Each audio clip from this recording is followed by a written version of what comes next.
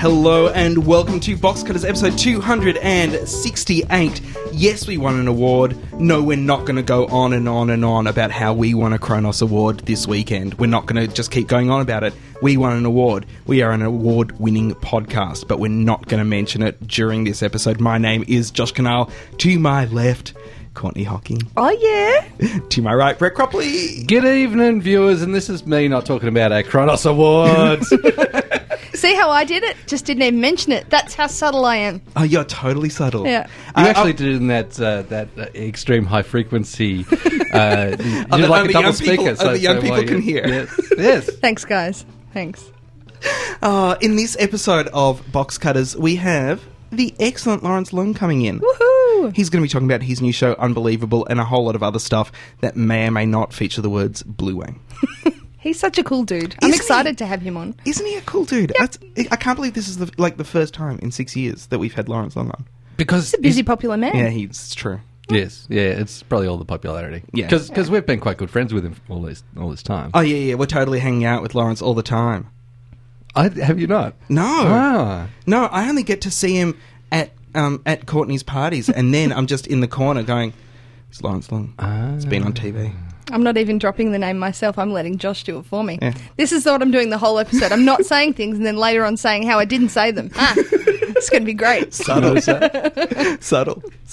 We're also going to, because of balance, because we need balance in the show. It can't all be great. We're going to be talking about winners and losers later on in the show. Hey, our dissection of it's going to be great. That's going to be great. That's going to be great. Yeah. Sure. We can't take responsibility for The program itself.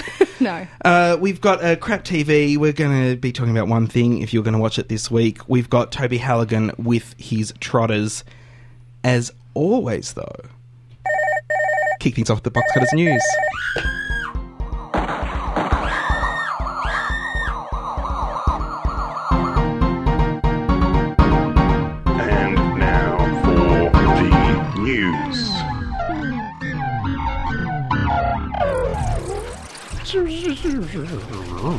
First up in the news, Tracy Morgan is in trouble. Otherwise known as Tracy Jordan from the Girly Show with Tracy Jordan.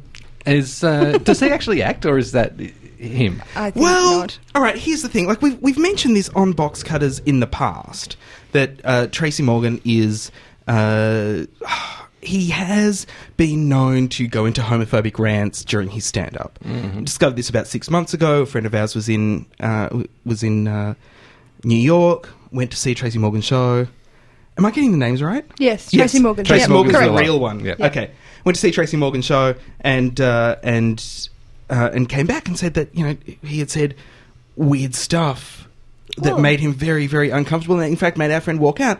Like, gay people shouldn't even exist because God doesn't make mistakes. Now, I don't want to judge Tracy Morgan too much, but that's a cock of a thing to say. And to be honest, there are some things you can say in comedy, and it's quite apparent that that's kind of funny. Like, you can see what they're saying, if taken into different contexts, could be entertaining. But saying that, for example, or what he's purported to have said this time, which is, I believe, something about if he found out his son was gay, he'd pull out a knife and stab the little nigger to death. Yes. Quoting. It's okay, I'm white, but I was quoting. This was reported on someone's Facebook page. Which is interesting as well, because you can't see exactly what he said. I'm not defending it in any way. I don't think there's even a comedic angle that could make it okay, but it seems odd that the quote's coming from someone's Facebook about him. Yes. And so then apparently Tracy Morgan apologised for this, and but the thing is, Bob Greenblatt, chairman of NBC Entertainment, is gay, and that's pretty bad when you're saying this stuff about essentially people like your boss. You're in a bit of trouble there. So Bob Greenblatt released a statement saying, "I speak for NBC and myself personally when I say we do not condone hate or violence of any kind, and I'm pleased to see Tracy Morgan apologising for recent homophobic remarks in his stand-up appearance. We will always recognise an artist's freedom to express him or herself, but not when reckless things are said, no matter what context.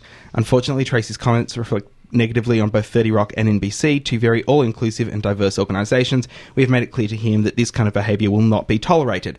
Now, if this not being the first time he said it, and clearly this has been part of his stand-up routine for quite some time, why is he only being told off about it now that some guys put it on his Facebook page and then it's spread throughout? But is there a responsibility of your... I mean, he's his own stand-up comedian, obviously. He's not saying this stuff on 30 Rock. At what point, when you're employed to do one job, i.e. act on 30 Rock as a comedian, does your employer have the entitlement to then go through your material with a fine-tooth comb and say, well, you know... Well, your employer doesn't. Your employer doesn't have the right to go through your material with a fine-tooth comb. Your employer does, however, have the right to sack you because you reflect badly on the organisation. Absolutely. And also, it's not so much a reaction to that being in his material, but... that he actually believes it. It going viral and everybody talking about it. So it's like... It's like, Mel Gibson. Remember Mel Gibson? Or Michael Richards. Or Michael Richards. Michael Richards was not employed at the time. Yep. Mel Gibson found it very difficult to get work after his tirades. Considering his work at the time was having his arm up a beaver, it's hardly... I really want to see that film, though. The script is apparently amazing. And anyway. And Tina Fey also released a statement saying, "I'm glad to hear that Tracy apologised for his comments. Stand-up comics may have the right to work out their material in its ugliest and rawest form in front of an audience, but the violent imagery of Tracy's rant was disturbing to me at a time when homophobic hate crimes continue to be a life-threatening issue for the GLBT community. It also doesn't line up with the Tracy Morgan I know, who is not a hateful man and is generally much too sleepy and self-centred to ever hurt another person. I hope for his sake that Tracy's apology will be accepted as sincere by his gay and lesbian co-workers at 30 Rock, without whom Tracy would not have lines to say, clothes to wear, sets to stand on, scene partners to act with, or printed out paycheck from accounting to put in his pocket. The other producers and I pride ourselves on 30 Rock being a diverse, safe and fair workplace." And I think Tina Fey's comment is much more you're walking on thin ice than Bob Greenblatt's. I agree. The difficulty, I think, and it also ties in with the whole 2.5 Men Charlie Sheen thing, is the whole of 30 Rock is set up as this show wasn't, fictionally, the show wasn't very good, so we got Tracy Jordan in to make it amazing, and now he's, do you know what I mean? And there's that tension. And then in reality, now we have the same problem. They're going into their final season, and there's the tension of, you couldn't get rid of him and have it be the same show, and yet this has happened. And do you know what I mean? It's almost an ultimate integrity test of how much are you prepared to put your balls on the line and say, this is not okay, we're getting rid of you, we'll work something out, and how much are you, well, this is the show and it's worth how much money, and all of those things that come into it ultimately. I think the only way Toby Halligan. Oh, hi. Welcome to news. Hi. The only way Talking of to sleepy really truly test it is for us to convert Tracy Morgan's son to homosexuality and test him out. Do you still do conversions? I thought... Is that I think still I can. a thing? You can. Think you can? You can. Oh, you're going on the spaghetti theory. It depends on how Get them hot hot you enough are. and they'll bet. Yeah. I've not heard that one before. Clearly, spaghetti also needs some kind of moisture. I think that's the Tracy Morgan integrity test. So you're that's going to be your project over the next box cutters break. I'm going to attempt to seduce his 14-year-old son. Wow! Special comments. Are you glad you invited me into the news? Special comments from Toby Halligan. Toby, I invited you onto the news because you have an issue that you're pretty angry about. Yeah. This is last week on the 7 PM project. Yep. They spoke to a young woman technically a girl. She's 17 years old. We are not going to name her. We are going to call her Monica Footy Fan. They spoke to Monica Footy Fan and did an interview with her because she had come out and said that all the things that she said about Ricky Nixon, the AFL manager, was false. Former player manager. Former player manager was Former St Kilda player. False and that. Yeah. But she lied about He was it. innocent. She'd made it all up. She had lied about it all, and And then, Toby, do you want me to play the clip at the start? Well, I think do you want to work up to it? It's worth contextualising it. So they did this interview. This was clearly an incredibly awkward interview between the four of them, because there were four people on the panel. And then at the end of it, after the interview, they basically, Charlie Pickering actually came out and said that he didn't think the clip that we're about to play should be shown. And Dave Hughes said that, he thought it was appropriate to show it, and there'd been a discussion. Which is a fairly common technique on those shows, is like, you take that side, and then we've got our bases covered. Yep, absolutely. So we can hear that bit. I've got that bit lined up as well. So okay. Well, look, it's probably best if you... They did an interview. It was a pre-tape with Monica Footy Fan before the live show. Before the live show. Yep. And then had the live audience making laughs or commenting, kind of like a Happy Days audience. Yep. During the replay, and then it must be said also. So on the panel was Dave Hughes, Charlie Pickering, Carrie Bickmore, and Steve Vizard, a convicted fraud.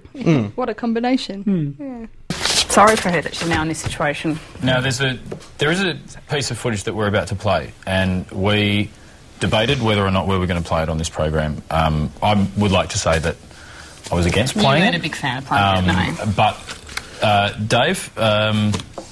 Yeah, we had a debate about this. This is something that happened straight after the interview, and look, I personally think it's okay to play. I mean, I was going to say it, and I thought, why should I say it when why not let her say it? And it's probably not going to surprise anybody either. No. And I think it goes to the heart of the ambivalence about her story, and it actually assists people to form a view about what she was saying. Yeah, all right. So this clip we're just going to play just happened straight after that interview. Just watch this. Excellent. That was so hard. You know what, for us, though, No, you did it well. You know. It's riveting TV, though. You know, I can tell already that you know. It's riveting Everything TV. I just said I lied about. Yeah. But I think that comes across. Why does it... Really? Let's do it again. But let's, You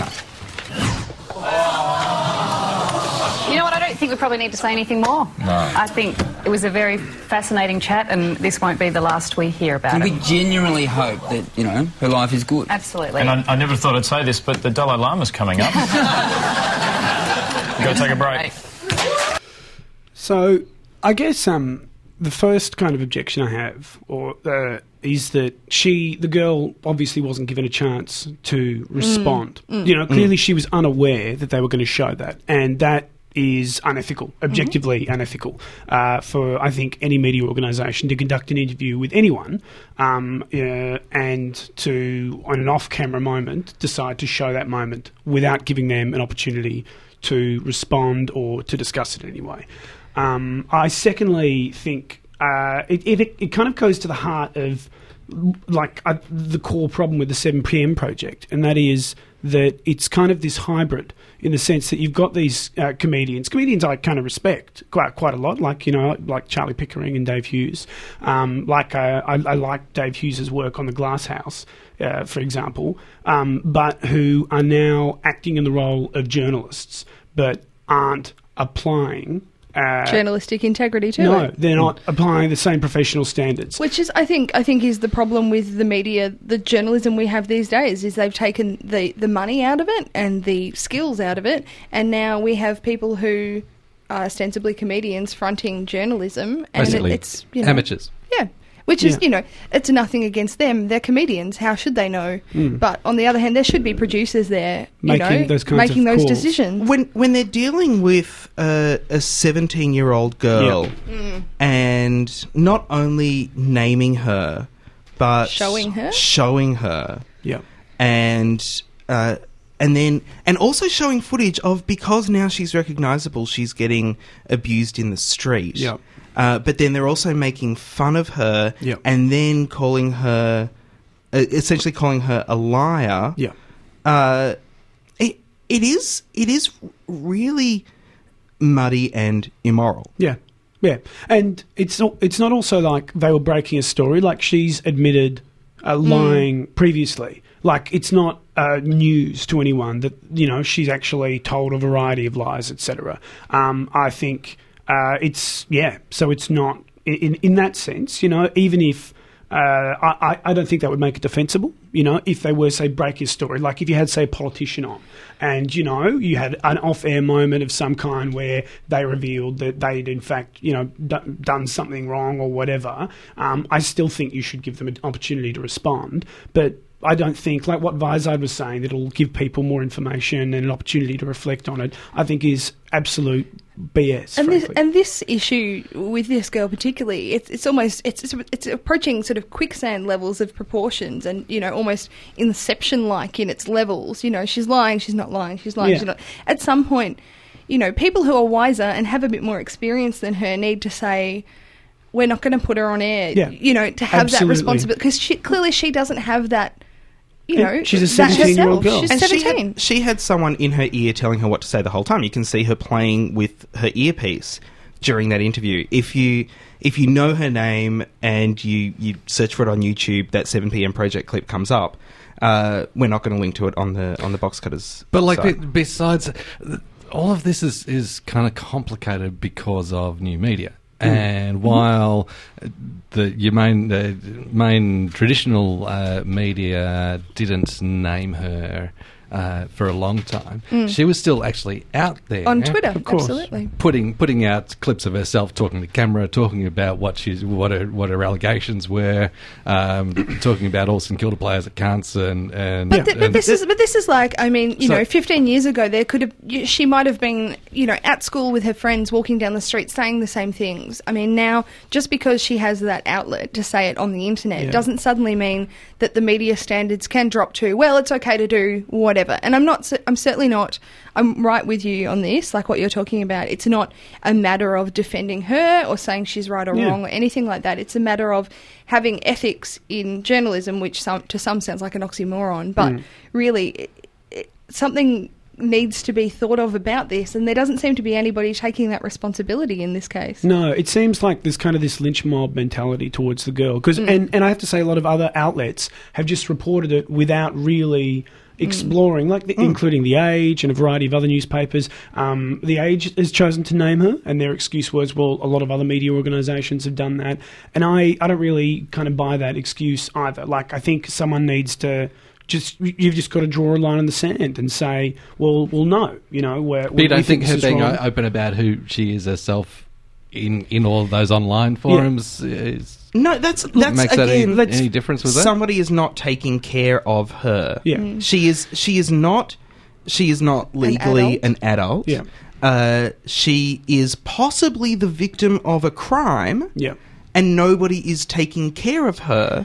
And the media has a responsibility to do the right thing in all situations. At some point, ratings have to be sacrificed for people's safety. And the commonality in this situation with so many other, where there's possible sex crimes happening to women, is it becomes about she's a lying slut. Yeah. That's what it becomes about, instead of, that's the first question people ask, is she lying? What's her credibility? Instead of looking at the crime and consider, this has become what this whole issue is about now. Yeah. For a while there was some, things have happened, and all those people seem to have stopped talking about the issues that Josh is talking about and have now just gone to, well, she's lying and, she's putting herself out there and asking for it, and, it just becomes about that. I think the mere fact that she makes decisions to tweet, etc., to draw attention to herself in that way doesn't mean that big organisations, whether it be TV or newspapers, should also adopt the same approach. Like, I think they should have higher standards than a 17-year-old girl. Yeah. Do you remember the Corey Worthington case? Where Corey Worthington was this Party out of control. kid. He had a party at his parents' house while his parents were away, and on it was a current affair, wasn't it? Today Tonight. It was one of those shows. The host kept trying to make him take his glasses off. Yes. They did not pixelate his face. Yes. Yeah, tried to make him apologise and tried to make him take his glasses off. Yeah. Now, and he refused to take his glasses off, he said, because he thought that they made him look cool. But the other thing is, those glasses were obscuring his face. Absolutely. She shouldn't have made him or tried to make him do that. That was irresponsible. This is similarly irresponsible, and why are they not being taken to task for it? That's what I want to know. Why is ACMA not not getting in on this? Why is the FTA not getting in on this? Well, I think obviously because the people Free TV Australia. who complain to ACMA tend to be the far right wing Christian people who are easily offended. I mean, a girl who is out and proud and saying, yes, I had sex with this person to get back at this person. She's not the traditional person that's going to be defended by the people that complain to ACMA. Do you know what I mean? They've already attacked her credibility enough that people say, well, bad luck. But it even just fails the basic tests of what is the public interest here, what is the public interest here, and what is the worst case scenario of putting all of this out there. Yeah. And the worst case scenario so far outweighs any public interest that there may. I mean, some manager acted inappropriately and lost his job. So what? That happens every bloody day. Yeah. Why is it a big deal, and why are they putting this girl at risk? Because of the pedestals that AFL footy players are put on here, and the beat-ups with any infraction from any of those players is the biggest story of the day. Well, it seems to me from all this news coming out that there are a lot of footy players who are all pedestals. Yeah. And a lot of them committing infractions while there. Yeah. It's these latter day expectations that they all should be completely clean. That's unreasonable. Yeah. And I can see that unrealistic point, for anybody well. that's human, and especially in that kind of position where their footy players are out with the boys, they're getting shitloads of money, and they don't have anything to take up all their time with. There's certainly structural issues to do with the AFL in that, even in the last 20 years ago, AFL players still had to have jobs. Even Gary Ablett, before he took a turn for the worse and that girl died, he had to have jobs, and he didn't really. Well, that girl girl allegedly died. My bad, sorry. But, it's a really recent, and when we talk about the new media issues to do with this as well, we also need to talk about what you're saying, that AFL is a much more complicated beast now than it used to be, and they're really not keeping up with what people's expectations of them are. Who is paying for her mobile phone? Right, who is doing all of this stuff for her? Who co-signed her mobile phone contract? Who did all of this stuff that gave her access to all of this new media that she can go out and cause herself harm as well? Yeah. No one's looking into that. Everyone's just trying to make a headline out of it. Yep. And I think Australian viewers are losing out because they're being made to be idiots to just lap all of it up. Yeah. Toby Halligan, thank you so much for joining us as part of news. We'll see you again during Trotters. That is the Box Cutters News. Hi, this is Lawrence Mooney. I've been on the telly, and if you're into televisual delights, then there's only one show you need to be listening to, and that's Box Cutters. Get your ears into it. Hey, Lawrence Mooney has been on the telly, and one of the things that he's been on is City Homicide. But one of the other things that he's been on is Winners and Losers. Yes. A show that started on Channel 7 this year. It is an Australian show. We are reviewing an Australian show from a free-to-air network. Commercial free-to-air network. You see, everybody, we do it from time to time. This is going to be awesome. Yeah. So, Winners and Losers, brand new show from Channel 7. Is it? I thought it was like a couple of months old. Oh, it's a couple of months old, but, it's brand new this year. Uh-huh. Brand new show this year. Brand new this decade. If Channel 7 were going to get anyone to make a new show for them, I don't know. You reckon... Oh, I know. What about Bevan Lee and John Holmes? No. Yes. Really? Yeah. Those guys. I know. Aw. Crazy. Crazy. Do you think it would be anything like Pack to the Rafters, but for younger people? Is Pack to the Rafters not for younger people? I thought it's family viewing. Well, yeah. It's a little bit like that. It's shot exactly the same. Uh-huh. All of Melbourne, if you're to believe Winners and Losers, all of Melbourne is Docklands. Oh, what a bleak vision of our fair city, shall I say? Where are we going to have lunch? Well, what about Collins Wharf? Really? Really, Collins Wharf? Does that just happen to be across the road from Channel 7? I think it does. I think it's important to represent the 0.001% of people that actually go to Docklands. I think that's good.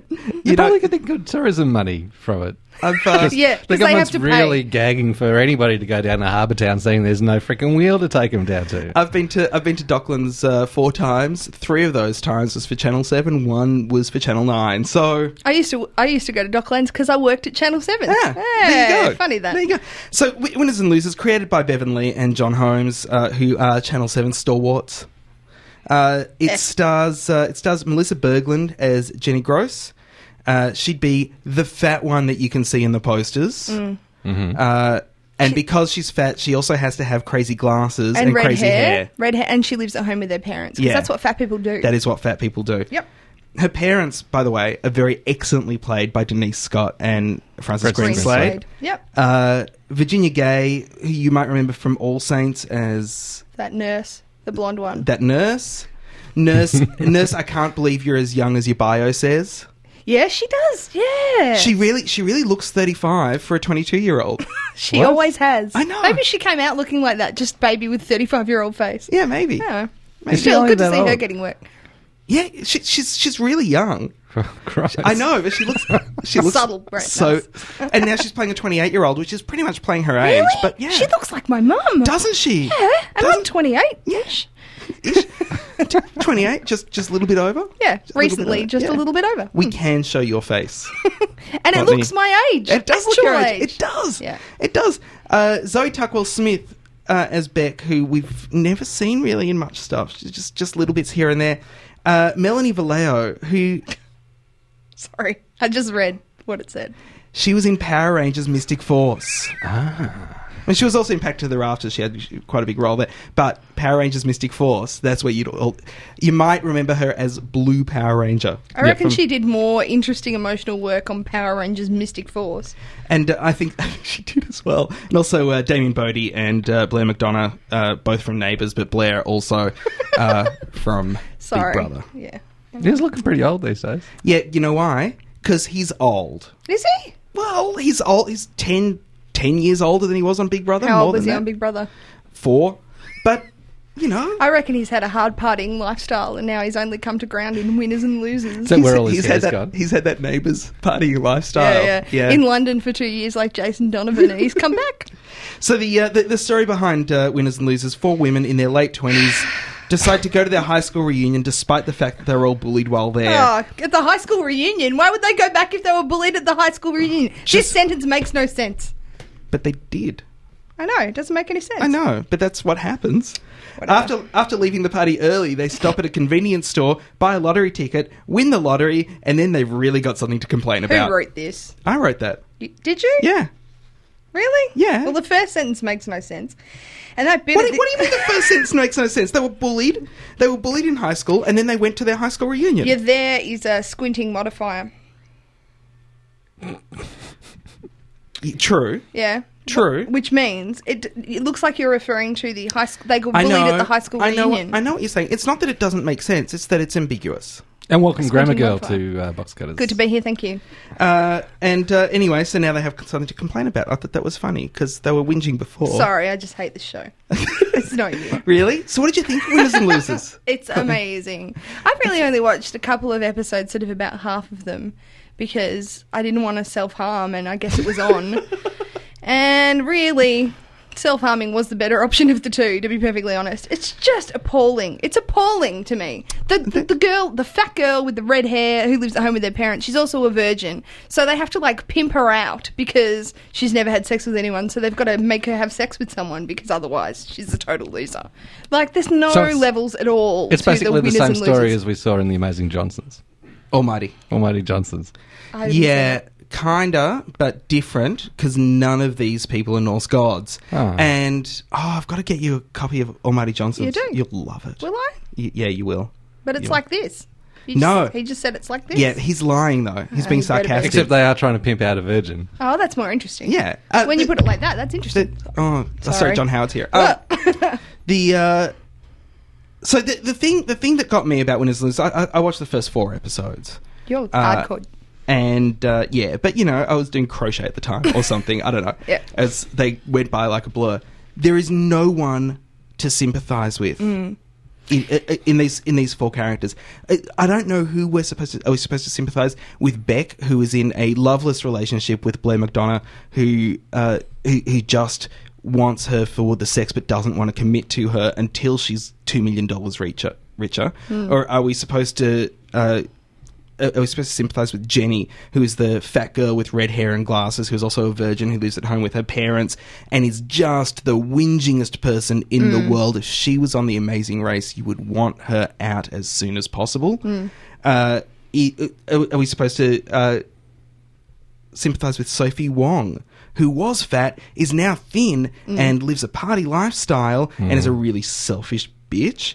Or are we supposed to sympathise with Frances, who is a very successful businesswoman who is now also a multimillionaire and Still going to a shitty job and in is South Melbourne. very boring. It feels like any number of temp jobs I've had where I've turned up and gone, well, this is a life I'd never like to have. You know, it's really like sitting and watching that, and then you go, well, that's over, thank God. And then the one saving grace is scenes with Denise Scott and Frances Greenslade, and they also. Did you ever watch Felicity?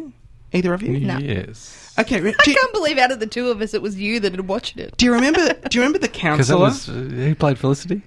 Kerry Russell. Kerry Russell. It was J.J. Abrams' show. Go on. In Felicity, there was a counsellor, a campus counsellor, who would sit in her office, smoke, and tell Felicity why her entire life was bullshit. And she was essentially the voice of the audience, just going, you know what? Just make a decision or don't. No one cares. Yeah. And her scenes were magnificent, and that's kind of what we get with Denise. Scotty and Frances. Here is a scene where they're explaining to Jenny, fat redhead, glasses, loser, virgin, lives at home with her parents, while giving her a salad sandwich on white bread Because she's fat. We love you, but get the fuck over it. Yeah, pretty much. It's just so unfair. Oh, hang on. I forgot to mention the important bit. That's going to stop. Well, that it's going to stop, but also that that when they bought the lottery ticket, fat loser Jenny did not want to go in on the lottery ticket. She didn't want to put in her $1.50 because she said it's never going to happen. They're never going to win. But then she gave her birthday dates to them for the numbers that ended up winning the major lottery. Courtney loves this bit so much. Get yourself worked up. We're talking about millions of dollars. I understand. They're my friends, Mum. At least I thought they were. We picked the numbers together. If I wasn't there, none of them would have won. I know, love. What do they need all that money for anyway? Frances has a really awesome job, so she's probably already loaded. I bet what she wore at the reunion cost a whole lot more than $79.95 on sale. I'll never be able to think of her without seeing those yellow pants she wore to casual day at school that year, remember? You could forget. For years, I thought that's why they called her a lemon. The thing is, love, I don't think any of them are doing this to be mean. They obviously think they're in the right. If I won the money, I'd give them some. Dad? Of course you would, love. I already know how I'd spend it too. I'd give some to everyone. And then I'd quit my stupid job. That would be the best part. I'd walk up to my dickhead boss, look him straight in the eye and tell him to shove it. Well, sounds like he'd deserve it. I can't believe they're not going to share. People are funny about money. It's to be expected. And I mean, yes, the money would have been all well and good, but we're just not lucky like that. And it doesn't matter. We're not greedy. We've got more than enough of everything we need. Exactly. I reckon we used up all our luck getting each other. You're going to have $3 million each. $3 million! What are they going to do with it all? Jenny, come on, stop it. You didn't put in when you had the choice, so you can't complain now that they've won. But they... Yes, I know they used your numbers, and if you hadn't been there, they wouldn't have won. But at the end of the day, did you or did you not say, count me out? Yes, but I just never thought that... That they'd win? Yeah. Right. Well, they did. It's too late. Can you be on my side just a little bit? We love you to death, Jen. But sometimes that means we've got to tell you the things you don't want to hear.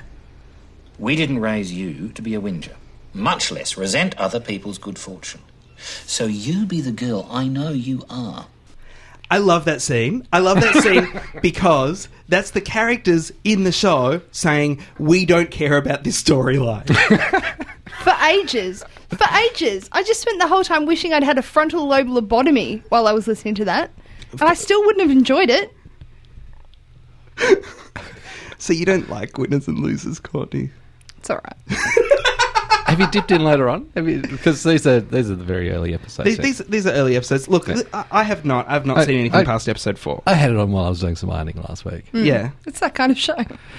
There's It not is. a lot on Tuesday nights, to be fair. This is my problem. It is that kind of show. It is a nothing show. Why don't one of the free-to-air commercial networks make a show that bloody means something? Because that would involve someone making a commitment to something that some other people might not like, and that might lose money, so why would they do that? But this show is just filmed across the road. They could halve the number, push everyone in the sea, and have the story be about that. I would watch that. Channel 7, if you're listening, if you push these people into the ocean or Docklands water, whichever drowns them quicker, I would watch. Swimmers and losers. But also, the Zing. writing is just horrible. The dialogue that these people are saying is just... Oh dear, it's don't so you worry. cringy. I can't believe that responsible actors are actually saying these lines. Oh, wait. Here's where Beck's fiance buys the boat. Why are you doing this? You bought a boat? Well, I would be sitting here if I didn't. Do you like the name? I chose it for you. How much Boat's did called it cost? Lucky Lady. It was a bargain. How did you pay for it?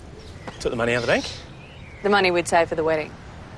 I can't believe you touched that without asking. You get the lottery money next week. What's the big deal? We can't just throw money around to whatever we want. Of course we can. That's exactly what we should be doing. You went shopping? I bought a toaster. 2 slots. I didn't even get the 4. Sorry, but come on, we can afford 4 slots. I just don't think we should go crazy. You know what I would buy if I had $2 million? A fork to stick in that toaster? Subtext. It's so relatable, though. It's so relatable. This is exactly what happens to young couples. It is. It's like the sandwich that they served her. It is white bread, basic salad, nothing offensive. So I think just you're being. convenient. I like white bread. I think you're being offensive to white bread. And if we don't stop talking about this, I'm going to stab myself with a pen. The other thing is that these people are making such a big deal about what these days is not an absolute life-changing win. You know, $2 million isn't enough to never have to work again if you're going to go out and buy stupid freaking speedboats like that is true. Cashed up bogan arsehole fiance wants to go do. It is. You can't even buy a decent house for that. It is about Cubs for Cubs. That's Winners and Losers. It's on Channel 7 on some nights during the week. Who knows? Is this still happening? I passed out for a minute. You can watch it if our review entices it to you. Good evening, viewers. This is Sandra Sultry. I've been playing with my box on the Box Cutters. Hi, I'm Toby Halligan. You'll have heard me doing trotters as part of Box Cutters, if you listen all the way to the end of the show. I've been wanting an intro track for trotters for ages, but Josh says we can't afford it. So how about you help a brother out? Donate to Box Cutters, and then maybe Daddy will give Baby his bottle. Hang on, I can't say that. Just say it! What are you getting me to do? Say it! There are donate buttons on the website at boxcutters.net. Thanks. Looking to cut boxes? Well, you've come to the right place because you're on the Box Cutters. You've podcasted and you're boxing the cut. You're cutting the box with the Box Cutters. Ooh, yaka, yaka, yaka, yaka. Peter Rosethorn, box cutting friend. Pete Rosethorn has pumped me up. He's pumped me up, Brett. Pumped me up. You know what else has pumped me up? It's the cure for what ails you. What else pumps you up, Josh? Oh, see, you distracted me. Don't stop. You distracted me and killed my buzz. Lawrence Leung. Lawrence Leung's got a new show called Unbelievable, and I thought, you know what, it'd be great if Lawrence Leung could come into the show I wouldn't believe that. and talk about it. And then we changed the time of the show, so clearly Lawrence couldn't make it in. Oh. So in his stead, we've got Lawrence Leung. Hello. Yeah, I just lurk around the studios until someone says my name. Hi, I'm here. Nice. It's kind of like a Muppet. You go, hey, Lawrence Leung, and then I pop up from behind the couch. See, what I did there was a little bit of... I learned that from ABC programming, where it's like, we've got these shows coming up this year, and then, oh, no, we don't have those shows coming up this year at all, except we've got those shows coming up that you asked for. I thought it was like a magician's trick, like, look at my hand, and then there's a rabbit coming out of my other arm, or something. Sure. Yep, it's Sure, misdirection. It was misdirection. Job. You both fooled me completely. How are you, Lawrence Leung? Yeah, I'm pretty good. Pretty pumped. Yeah. First time on Box Cutters, so Yes. you must feel pretty good about that. Yes, first. It's, you know, sure, you've got a national TV show coming up. But Box Cutters. Box Cutters. And well done on your award at the recent science fiction convention. Thank you, The Audi Award. Thank you very much. We did win the Kronos, and yes, every panel that John and I did, we did have it on the desk in front of us, just to nail that into the other losers. Screw you guys. Who are the other nominees in the sci-fi world? You know what? Here's something that will surprise nobody. We had no idea that we were nominated. None whatsoever. All the other nominees, even though it was for Best Publication, all the other nominees were podcasts as well.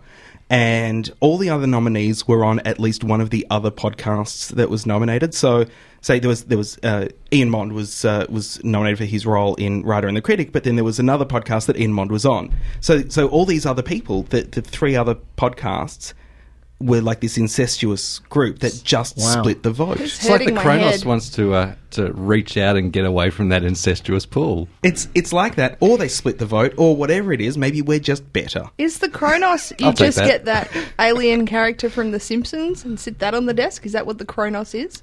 No. Does it look like the chest burster from the movie Aliens?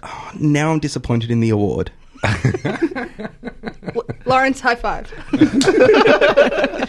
I just love how it's for publication, best publication, and this is a podcast. I've pointed that out to them. I've tried every way possible to give the award back. and Yet, just go, no. clearly we don't deserve this because A, we had no idea, and B, are you aware that we're not a publication? They won't. We don't care anymore. But every episode begins with us publishing the post. Oh, man, that's a stretch. Yeah. And you do subscribe to it. Mm-hmm. Hey, why don't we talk to Lawrence about his TV show? Because my award is more interesting. See how it's my award now? Yes, I did notice that, actually. Lawrence, tell us about Unbelievable. What are you doing in this? Because you do kind of... Sounded like you're about to be hideously racist. You're Your shows generally are they're kind of stunt shows. Like you come up with a. I mean that in a nice way because I thought you just meant I was short. Not stunted. Not stunted. Okay. No. Like you come up with a concept and then it's like, oh, he's never going to be able to pull that off, and then you pull it off. Which is Well, I would kind of term it going off on adventures or quests, and I'd take your point that I often don't achieve my quest, and I fail in the most glorious ways possible. But luckily, when it fails, it's comedy. That's true. Like, for anyone that saw your comedy festival show this year, Lawrence Leung wants a jetpack. Yep. You didn't fail as such, but the jetpack. The jetpack failed. Yeah, the jetpack failed. But you went on this quest and you tried it and you went and you did this amazing thing. That show was fantastic. Thank you. And the film at the end. Are you going to be doing that around Australia? Yeah. So I'm not going to spoil it Don't for people. spoil it. No. I might do it in Melbourne again. Actually, maybe sometime It's a in wonderful July. show. If anyone gets the chance to see it, go. Yeah. It's amazing. So basically, I've got so many obsessions and little sort of side interests, and when people do stand-up comedy about things, it's usually about whatever they're obsessed with at the time, be it politics or something that happened in current affairs or something they saw on TV or the little bit of lint that they found on their jacket. You've just described Toby Halligan's next show. Blue Wang.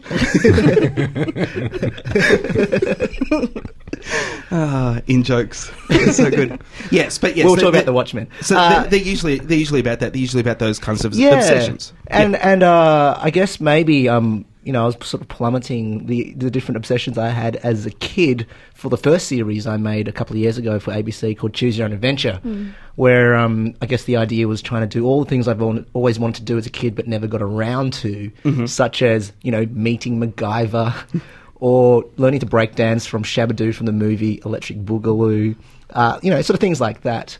Whereas this time round, instead of sort of reliving my childhood adventures, I decided maybe to go off on some adult investigations into things that fascinate me. And when I say adult, I don't mean like, There's no vivid video. No blue wang. No That's blue what wang. we're saying. Yes. Adult-themed adventures.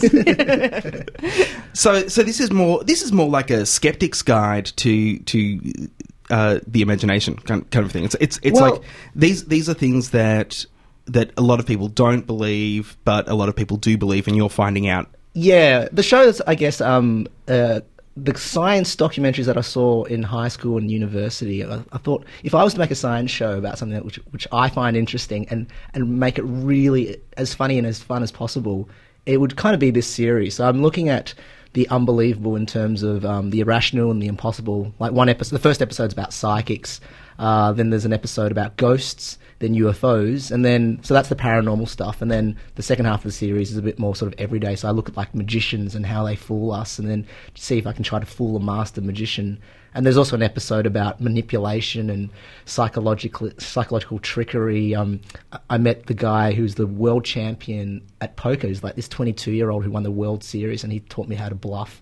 Also met the guy that TV show Lie to Me? Yeah. Yeah. Tim Roth's character is based on this guy called Professor Paul Ekman, who reckons he can read your body language and from your micro expressions in your face tell whether you're lying or not. And then he and his girlfriend go and rob a diner. Yeah, exactly. Yeah.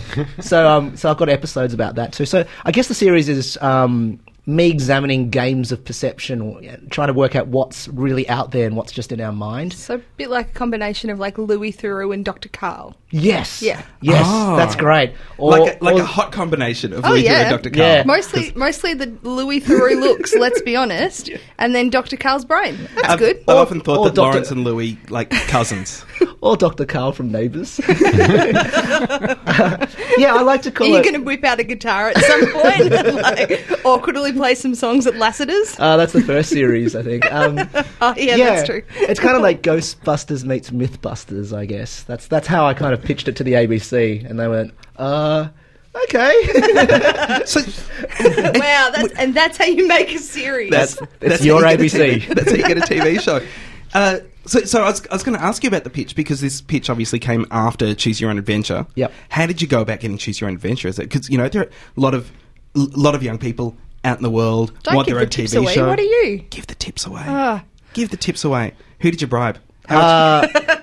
Whose hand did you have to put a $5 note into? The ABC? Well, let's see. I started writing for The Chaser for the first 2 seasons of War and Everything, because they'd seen me do a lot of stand-up, and a lot of my stand-up, I guess, has a lot of like pranks and social experiments and things in it. So they thought I might have been qualified to, write jokes with giant props and stunting politicians and things like that. And when they had a year where they were doing a live show, their production company and all the staff that worked at the ABC in their offices, they could have gone off on other projects and disbanded. But it was just good timing. I just said, I've got this idea. What do you reckon? It's called Choose Your Own Adventure, and it's about, trying to, be an adult, but doing all the things that you're not qualified to do that you've wanted to do as a kid. And they seemed to think it was a really good idea, so they gave me a shot. And also, I'm really good at giving hand jobs. Great. Well, that's how you got onto this show. I'm only good at one of those Soft things. hands. Now, do your parents make a great segue?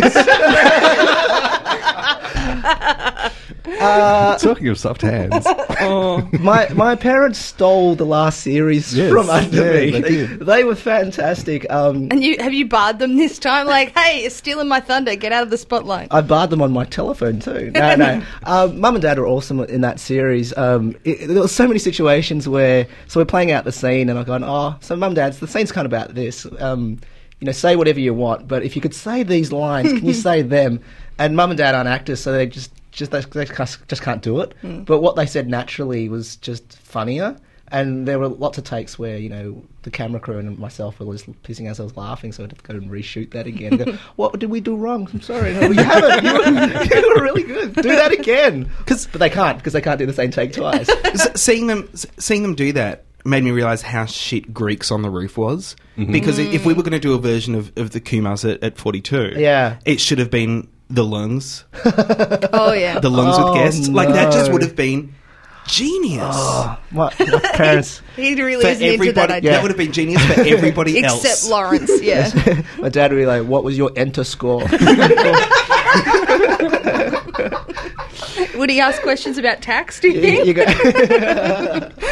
You got 95. What happened to the 0.95? You know? Yeah, you know, my parents aren't in the new series. Although my mum, her voice makes cameos in 2 episodes. In fact, she's in the very, very first scene of Choose Your Own Adventure.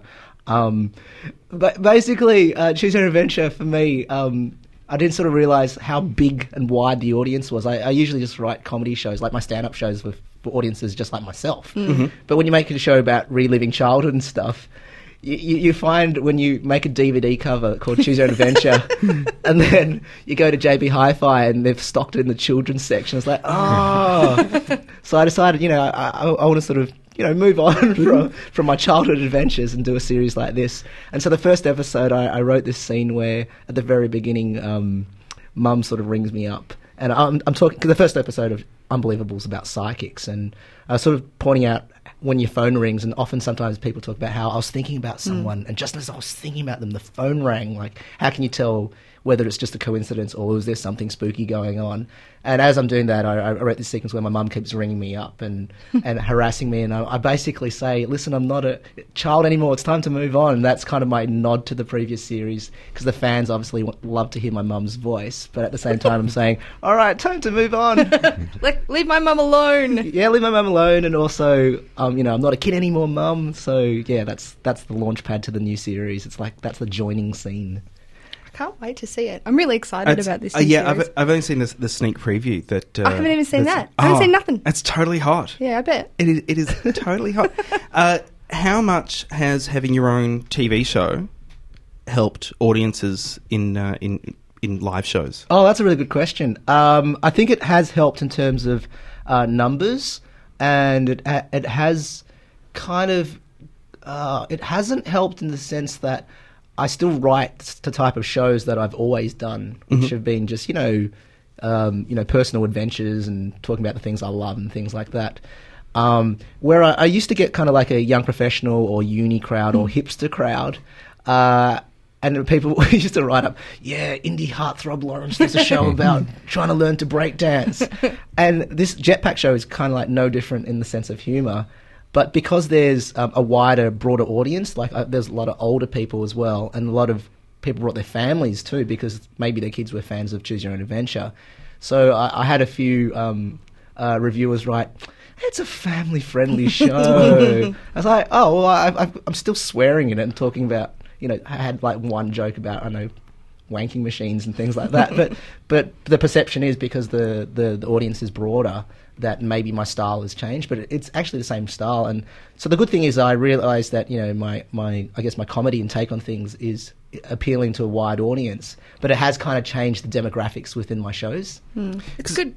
It's good for you to know too that you haven't changed. You know, a lot of people say, since this person got famous, they've changed what they do, they've sold out, blah blah. It's good that you're like, I've always done the same thing, and now more people come, and that's all that it is. When people have that really cliched sold out reaction, they sold out because people came. I was hearing Patton Oswalt interviewed on an old interview on Mark Maron's show, and he was saying that because he did King of Queens, and then he got a lot of live shows off the back of King of Queens, but he was doing a lot of 8 o'clock shows, and people brought their families because he was the guy of King of Queens, and getting booked for a uni show where they were all fairly conservative.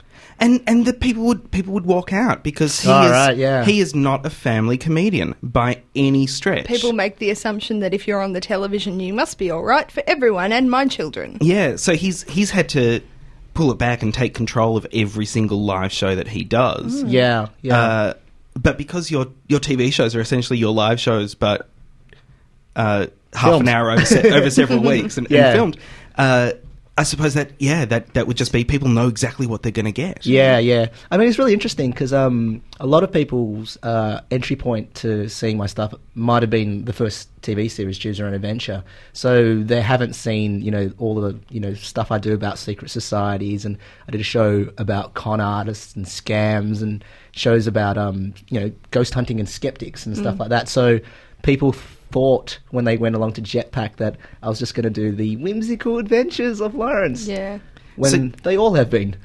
So can you tour the country now, pulling out old material and just really go with that because people know you but haven't seen all of that stuff? I don't know. I mean, I tried to do one of my old shows at one of the Brisbane festivals recently, a couple of years ago, and I found, because I had changed so much as a person, that when I was performing my material about being such a luckless loser in love, people just didn't buy it. Yeah. They were like, come on. That's the thing, I think, with Australian stand-up particularly. It's so geared to, you write a show and it's so personal, and it's a show. It's not like club bits, because there's not that much of a scene around here to just do bits at. So, like in your example, you know, people might only know you from your TV show, and you have all this back catalogue and all that experience of writing, which is great, and that's what makes it easy for you now to go, well, I can write stuff. But you can't just go back and go, yeah, I'll just wheel out my material about banging hoes, because it's not, you know, like, it's just not what we do here. Yeah. And so, you know, you can, if you do a show at one time, you can probably tour it for a couple of years at the time. But it really does. You just look at it and go, I've looked at my shows and gone, well, I can't say any of that anymore. That's so right. I don't even think that. Because you don't even bang all those hoes anymore. if you do need It's not jokes, the point. if you do need jokes about banging hoes, Brett's got like a briefcase full of them. He'll sell them to you. A briefcase full of hoes? Are you a serial killer? Yeah. No, content.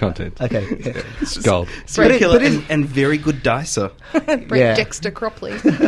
But it is true. I mean, the comedy industry in Australia is quite small compared to the US and the UK, where people can trot out their 20-minute routine for their entire careers.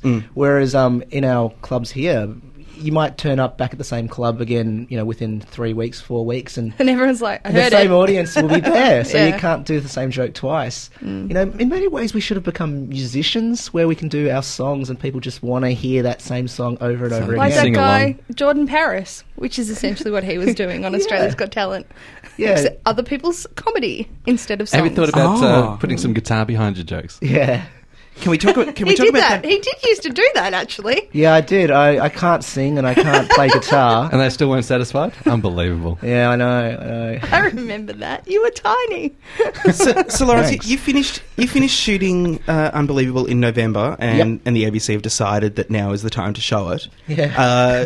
Have you got a second series of Unbelievable? Of Unbelievable? Is that is that in your back pocket, just ready to come out? I don't like doing like.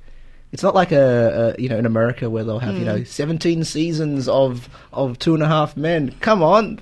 What other wacky hijinks could they possibly get up to? Yeah. I like that sort of BBC model where, you know, you do your 6 episodes and that's it. You know, Yeah. and then come up with a brand new idea and collaborate with all sorts of wonderful people for the next project. Yeah. So you don't find that the concept kind of would allow you to go anywhere?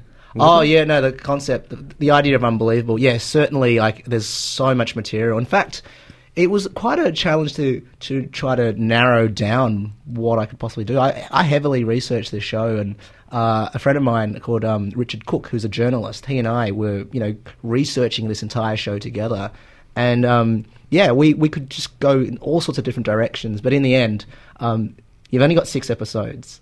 And instead of going for many different episodes, why don't you pack in as much content and fun and research and silliness into every episode as possible, just to make it a bit of a ride. I think that's really good. That's a really interesting kind of thought about making television, to go that approach of I'm making this series and that's the series, and instead of, like, I know watching the first series of Laid was great, and I was always kind of wondering, it's clearly one series kind of thing, and I really enjoyed it and it was great, and then it ended and it was like, oh, shock ending. Or it didn't end. As essentially, yeah.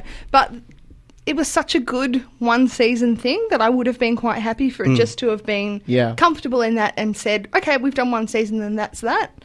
But it seems people aren't. I suppose it's a programming thing. Often programmers want, you know, if it worked once, then they can say, oh, well, we'll just give it another season and keep doing it, and then they don't have to stress about recommissioning something. Yeah. But, Didn't Faulty Tales just have 6 episodes? 12. That's it. 2 seasons. Stop. But over like 3 or 4 years. So they had 6 and then a really long break and then another 6. Yeah. I mean, I really love that idea of it's like they're working on like theatre shows. Yeah. You know? They're- Well, a bit like comedy shows. You know, Yeah. you don't write a comedy show and go, I'm going to keep doing this forever. You write the show. And also, we don't have the team of writers that constantly churn out and then replaced like the American sitcoms where they'll have you know hundreds of monkeys sitting in a room writing, and then the following season they'll just replace a few and keep it going. Just try to keep Which the can content change. coming. Like I've been watching the new series of the United States of Tara, which is great. But I read a review and they said essentially they've had 3 showrunners for the 3 series, and it's essentially been 3 entirely different shows in all of the seasons. And one of them's quite a light-hearted comedy, one of them's something else, and this is quite sort of drama in a lot of senses, this series, and the showrunner really changes that, and I don't think people recognise that necessarily. Certainly viewers don't look at it and go, a whole new team of writers with my same characters. They just go, I like this show. Yeah. I like your viewer's voice. That's great. I make that voice. Yeah, that's good. Yeah, Because I was going to say one of the things that sets you apart from other long form shows when you're in a comedy festival or doing a season is your shows clearly start at least 6 months before the show actually goes up live. Like you need to have that long lead time with all of your research. Yeah. And it's the same thing with your TV shows. There's clearly a lot of research that that goes into it. I think it's great stuff. I'm really looking forward to seeing Unbelievable this Wednesday. First episode on ABC One at 9:30 p.m. 9:30. Lawrence Leung, thank you so much for coming into Box Cutters. Thank you very much. You're welcome back anytime. The award-winning Box Cutters. Oh yes, thank you. That's the worst coma acting I've ever seen! Is it my imagination or is TV getting worse? This show ain't no good. That was so terrible, I think you gave me cancer! Look out, Smithers! I love this show. Courtney said, didn't we do crap TV when we did Winners and Losers, Brett? Oh, there's a lot of anger still in the room. She's still angry. Not even the joy of Lawrence Leung can remind her of what life was once like before Winners and Losers. Mm. I'm so angry, I'm mute. Now, I'm assuming, by the way, you're looking at me expectantly that this is my crap TV. I have no idea what you're last week you said, I've got a crap TV for next week, so I put it in the lineup. Did. That's why I'm looking at you expectingly, hoping you're going to fill in the blank bits of the show. Yes. I wanted to talk about the advertising that Channel 7 were doing in the lead up to the premiere of Downton Abbey. Have you guys been watching it? No, I've heard about it. I hear it's good. I hear it's just upstairs, downstairs. What? Oh, okay, before you were born, and this is actually before you were born. Yep. Back in the 1970s. There was an English show called Upstairs Downstairs, which was about rich people and their servants. Oh, yeah. Back in the day. Okay, so that's what this is, essentially. Apparently. Yes, from all accounts that I've heard. Well, in the lead up, 7 ran, rather than kind of getting into any of that kind of story stuff, what they were doing was actually running basically a little mini commercial version of 20 to 1, where they'd have C-grade kind of celebs talking about what a great show it was and how much they enjoyed it. What? But 20 to 1 of Downton Abbey. That's it. Of Downton Abbey. Like, what the fuck are footy players? Like they had Lee Montagna from St Kilda talking about, oh yeah, it was a great show. I love it. I'm going to keep on watching. What the fuck do they know about TV? And why should anybody listen to what they're recommending to any of us? Well, because Channel 7 have lots of football stuff, and that's who their celebrities are. Was Sonia Kruger on it? Sonia Kruger still Channel 7's... I think she was too high a celeb. Also, I'm sorry, sidebar. Sonia Kruger, I watched a bit of Dancing with the Stars last night in preparation for this show. Don't ask me why, I just tell myself that. And Sonia Kruger is, like, working damn hard and doing a good job. Oh, she's great. Great. She's great. I just didn't realise that she was still part of the Channel 7 stable. Oh, yeah. Anyway, go on. She's still on Star Dancers? Yeah. Still got the sparkling lights? She's ripping it up there. She's pulling out some flash lines. Very impressive. Yeah, F-list celebs talking about how great something is just doesn't gel with me, and it's just crap. Sounds more like an I don't buy it. No. Like a misnamed I Don't Buy It. Yeah. Put it back in the box cutters mixing machine and see what it comes out looking at. All next right, time. it Either needs way, a bit more time to eat in the oven. little bit more time in the oven. Give But it the yeah, last bit. I get what you're saying. Don't try to sell us stuff that not even you don't like, Channel 7. Yeah, that you've had to pay people to like, ostensibly. Yeah. So we're already paying you, so just say that you like it. Having said that, it is rating quite well. Have you So- watched it? No. Okay. Has So anybody? it obviously doesn't work. It's got No. good figures. Yeah. Because they're following. So Back to the Rafters, did any of us watch that? I did in the beginning. Oh. And then they But turned that's it because horrible. you thought it was a show about carpentry. Mm-hmm.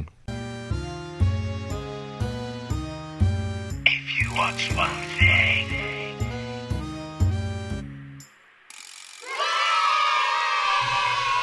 So I don't have HD television. Oh, no. What's going on? Well, I don't have it. I've never had it. I've Because got it an old- doesn't come through on the Foxtel. It doesn't come through on the... You've got to buy the special HD Foxtel really? to get it. And I've got an analog TV. What? And it's For just the free-to-air stuff. They charge more to deliver the free-to-air well, I don't have HD. I don't have an HD box. Oh. I've got a standard definition Foxtel box. Oh. Yeah. That's Okay.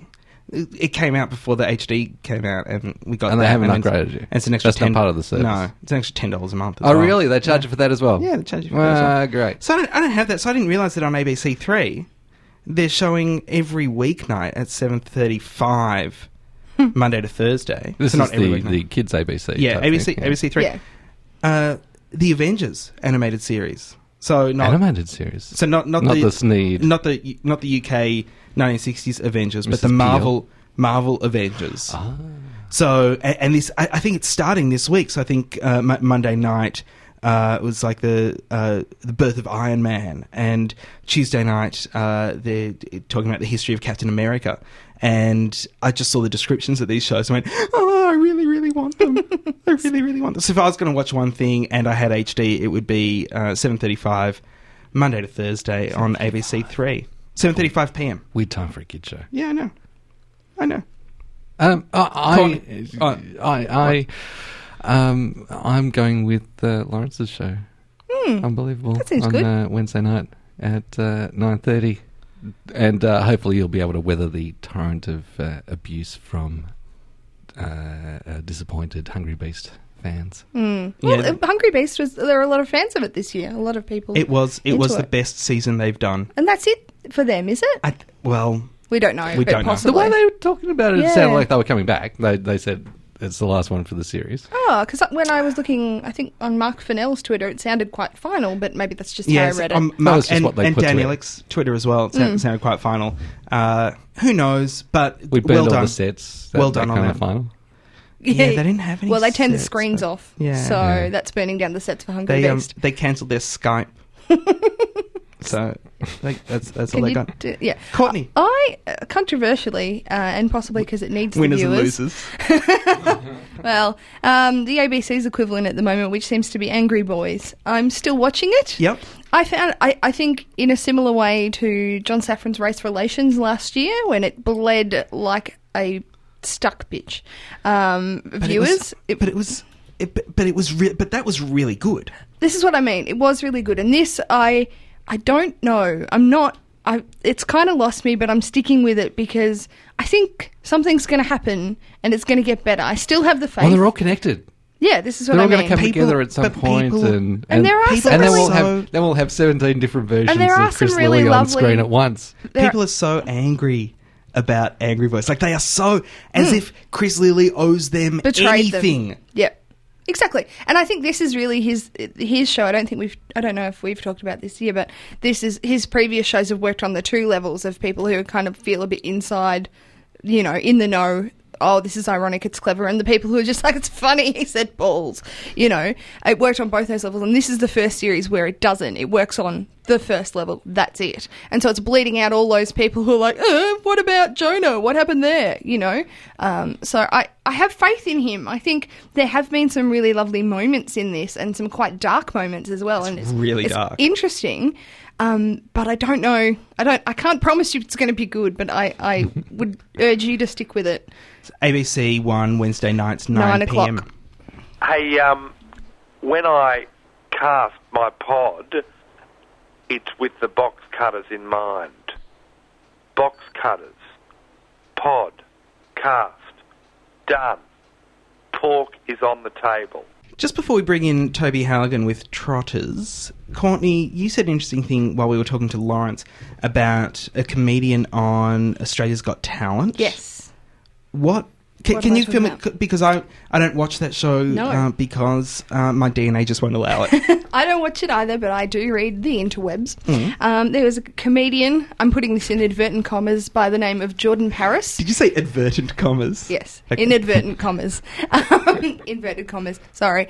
I lose my Grammar Queen title now. Shit. So, this Exclamation mark.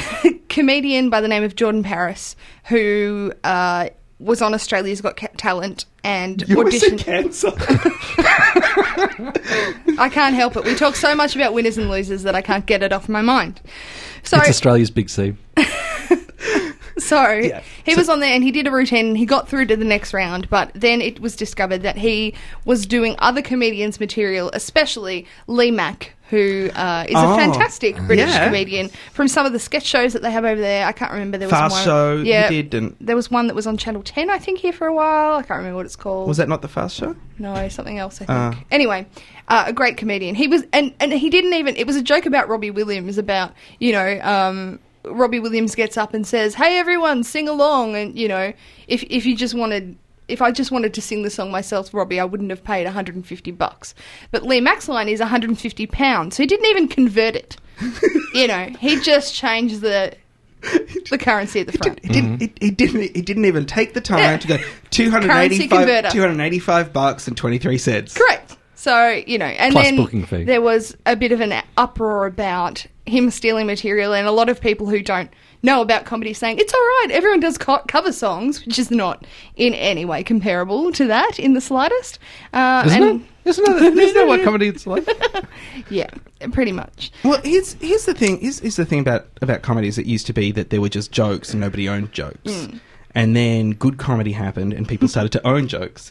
So in a way, you can't copyright jokes. No.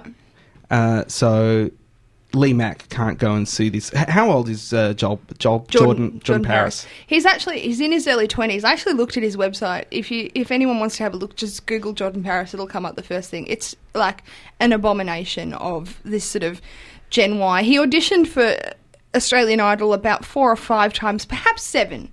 I want to say 7, and eventually got on. He thinks he's great at everything. He thinks he can act, he thinks he can sing, he now thinks he's a comedian. And the photos are just this awful, bright website, and him pulling these, zany faces like he's Job on Arrested Development in his magic career. It's appalling. Yeah. Excellent. Well, Toby Halligan, maybe you can... What, Brett? Sorry, go on. What? Because really, there's a very long episode now. No, that's fine. You sure? What? Just given that words we were or talking not, about Foxtel, there was a little tidbit that I came over last week advising that those paying full advertised subscription price on Foxtel, advising them that they actually set the price to what they think is the highest that people are prepared to pay, even if you can afford it, and you're still being blatantly ripped off. Well, no, that's just how commercial practice works. This is why their retentions department, who keep calling you on disconnection day until you answer if you're letting it lapse and churning, give you insane discounts, over 50% apparently, so easily once you're actually saying that you're going to stop subscribing. So the advice was that you stand up to them and not just let them laugh all the way to the bank with your hard-earned money. There are lots of discounts to get on your Foxtel in a capitalist society, people are going to try to charge you as much as you will pay. But still, Toby Halligan. But still, you got some trotters? I certainly do. Brett, have you got some disgusting pig noises? Now I know it's time. Now I know it's time for trotters. I don't know what that noise was. That actually sounded like someone being killed by a herd of pigs. I think it's a bush pig. Yeah, we did it for you. So,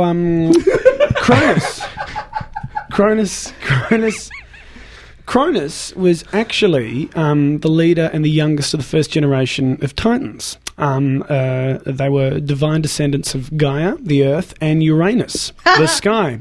He overthrew his father, and he's usually depicted. He overthrew his father Uranus, and is usually depicted with a sickle or scythe because he used it to castrate his father. Uranus. Oh. So I just thought, you might like a bit of context on your reward. What you've won. Yeah. You've won something You that also- will cut your balls off. God of time and death. Yeah. Together at last. And now that you're 21, Josh, we can tell you that that's who you are. Excellent. But it's okay. Totally get to he's make in out with prison the in hot chick. Tartarus. Yay. You, actually. Women. I'm gay. It's okay, I can say that. Wow. Blair. Shock news just in Nothing again. personal. Okay, whatever. Blair. Well, nothing personal. It seems a little rude, Toby. News just Could in. just say no. Gay men think women are... I would rather fuck men. Huh? Oh, wow. I'm really Glad I winning came at out life, for aren't this. I? Yeah, you and me both. Earlier, during the interview with Lawrence, we made a reference to Blue Wang. That was actually... It's because off air we were discussing The Watchmen. I thought people might be interested to know that a brand of condoms has actually been released called Blue Wang, whose motto is, "Where society's only protection." Which I quite like. Are they a little tight? Yeah, well, I'm not quite sure. And I don't know whether they can control space and time either. Blair... I would like to... No. Let's move on from the Blue Wang. Blair McDonough is actually 30. Really? He's Wow. Are you sure? Yep. Are you sure he's not 44? Seriously, meth.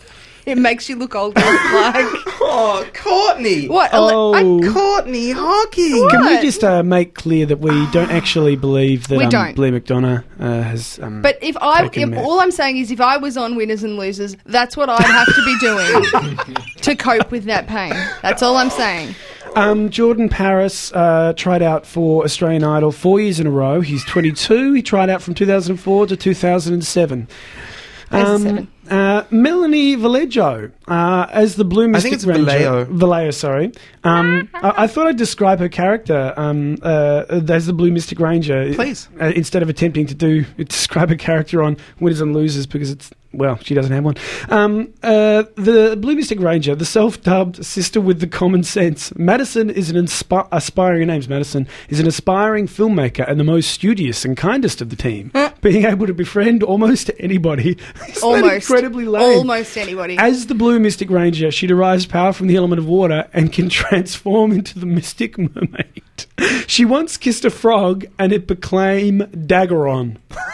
I love Wikipedia. That is far more interesting than her character in Winners and Losers. Yeah, I figured it would be.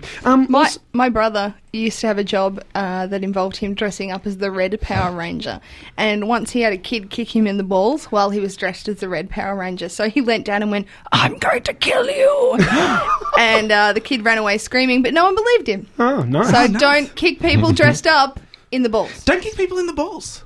Oh, yeah. Good point. I think that's good a good point, line well to made. stand to draw. Yeah, okay. As well, Dressed or undressed? I appreciate this is a long episode and we've already talked extensively about the Tracy Morgan. I thought it was interesting though. Chris Rock originally defended him and he tweeted, "I don't know about you, but I don't want to live in a world where Tracy Morgan can't say foul, inappropriate shit."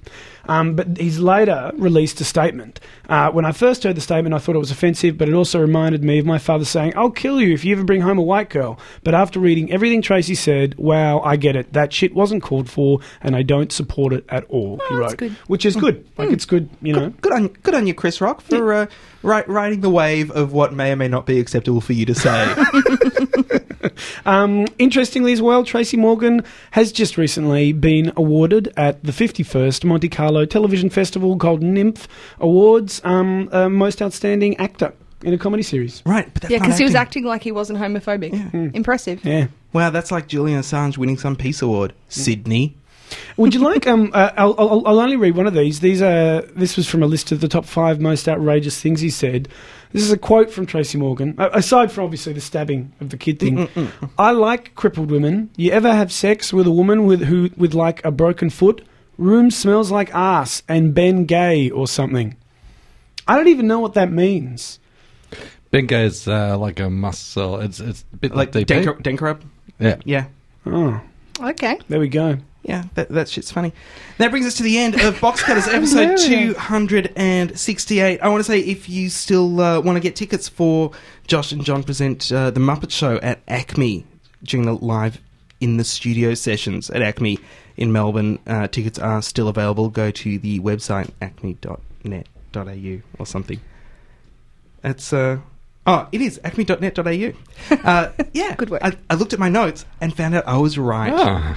Until next week. I want to pleasant say surprise. thanks to Lawrence Long for coming in. Thanks, Lance. Lawrence, don't call him Lance. Watch his show this Wednesday, and the show that Courtney wanted you to watch. The one before it. Yeah. Just pretend that you're warming up for Lawrence's hilarity by watching something that you Angry probably won't Boys. like. Watch it. We did have our anonymous Dave of the week point out how the ratings are going with it. Yeah, it was an interesting read. Hemorrhage was a word that I would use. Until next week, my name is Josh Canal. I'm Courtney Hocking. I'm Toby Halligan. I continue to be Brett Cropley. Thanks for listening to Box Cutters. Catch us again next week. Same bat time. Yeah, same bat channel. And hey, let's be careful out there. Box Cutters is produced by Josh Canal with Brett Cropley and John Richards. Brett Cropley is our audio engineer. Peter Wilson coaxes all the bits out of our servers. If you enjoyed this podcast, please tell everyone you know and leave us a 5-star review on iTunes. That will help other people find us and would mean a lot. Box Cutters thanks 3RRR, the greatest radio station in the world. Find them in Melbourne, Australia on 102.7 FM or at rrr.org.au. There are lots of ways you can contact us, and you'll find them all at our website at boxcutters.net. Courtney, I stopped timing the show, but I've got a headache. It means it's nearly over. Hi, this is Pete Smith. You've been listening to or have just missed Box Cutters.